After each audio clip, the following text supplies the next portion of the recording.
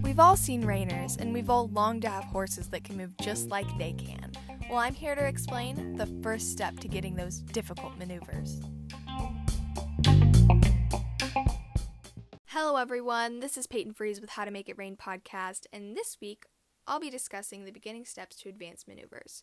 More specifically, I'll be talking about the first step to training a spin.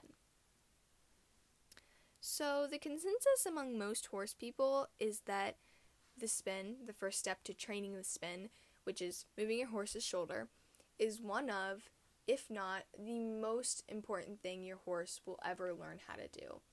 And this isn't because every class you will go in will be asking for some form of moving that horse's shoulder, but because as soon as you have control of your horse's shoulder, you have control of your horse. Before we get into the meat of what we'll be talking about this week, let's hear a quick word from our sponsor, Hobby Horse.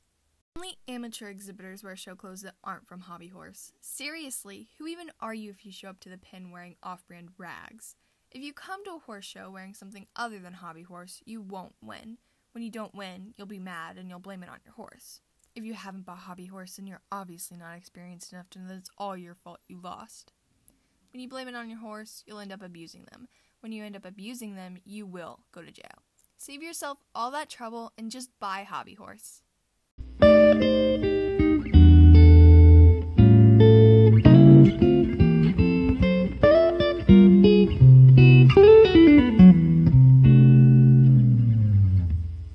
Before I talk about how to ask for your forequarter yield, I want to talk about what it's going to look like when you have your forequarter yield.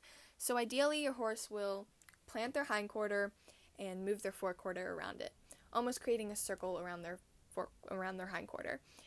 But it's not going to look like this at first, so don't stress if you go out there and try it and your horse is not planting their hindquarter and they're just walking in a circle.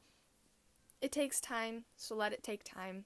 And that's all I can tell you, really. Just let it take time. So now we're going to talk about how you're going to ask for your forequarter yield. So an analogy that I like to use with my lesson girls is close the door, open the window. And what that's referring to is the pressure you're putting on your horse. So when you're in the saddle, you're going to put leg pressure on. But oh my gosh, what do? Do I squeeze with both legs? Do I squeeze with one leg? Do I put one leg here and the other leg there and squeeze with both of them? What do I do? Well, I'm here to tell you what you do.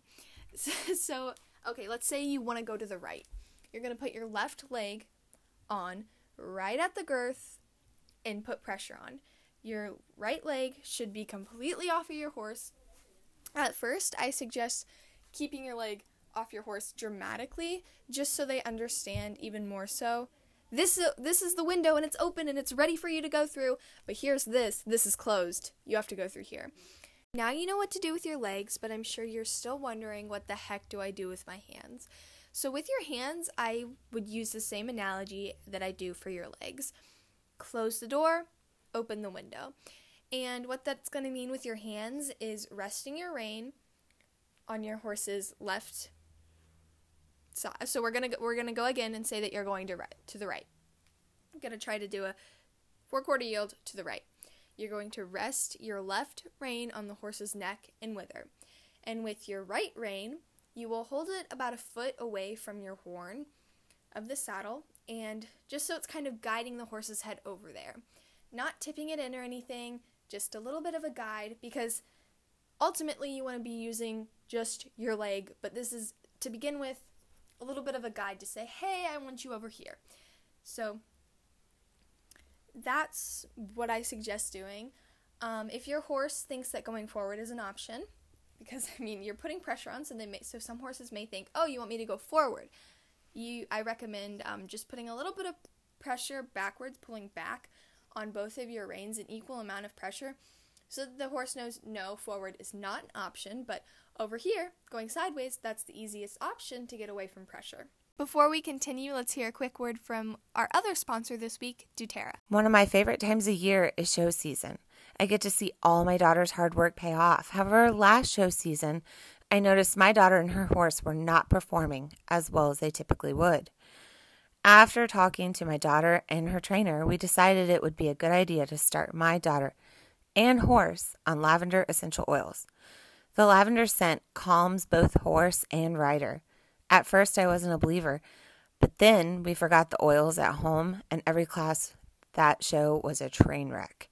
Ever since that incident, we haven't forgot our oils, and my favorite team hasn't placed below first. Don't forget to get your lavender essential oils for this coming show season from your local doTERRA rep.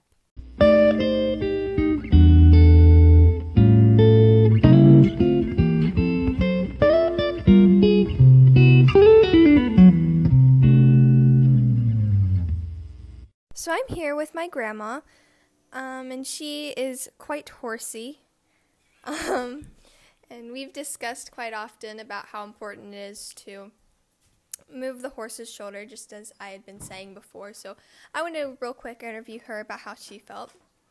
So how has learning to move your horse's shoulders helped to enhance your control on both the ground and in saddle? Well, on the ground, it really helps. I think safety is a big aspect, that I can touch my horse's shoulder and it will move away from me and respect my space, not step on my feet. And it's just another way to make him respect me and pay attention to me. And riding, moving the shoulder is really important. When you're loping and you want to pick up the correct lead, when you move the shoulder, that gets the horse into position to pick up the correct lead. So when I have the shoulder in place, the rest of the body goes with it. And it's just been really good. It's a concept I've really just gotten in my head the last couple months and been able to do, and it's really been good. Okay, thank you. So you just heard my grandmother talking about how she feels moving her horse's forequarter has helped her and helped her horse. And you've heard me say that a lot throughout the podcast, that moving your horse's forequarter is so important. And you just heard her say it again, and you've heard me say even that other people feel this way, but you don't really know. So I want to give you someone else who feels the same way, another trainer, and there's other trainers, but he puts it in a really nice way that I really like. His name is Dale Fredericks, and this is him talking about moving the forehand and how important it is. Hi, my name's Dale Fredericks. Today we're going to be talking about doing some groundwork on young horses. What we're going to be talking about is a turn on the forehand, leg yield, and turn on the haunches. And we're going to start out doing this on the ground, but this is a great help later on when we start riding them, and it makes the transition a lot easier for them to learn about leg pressure. And this is the beginning of us being able to control all parts of our horse.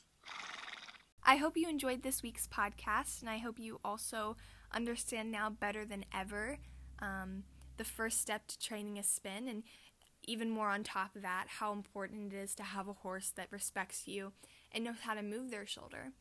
So I hope you join us next week, and I'll be discussing moving the hindquarters and how that's going to help with lead changes and your emergency brake.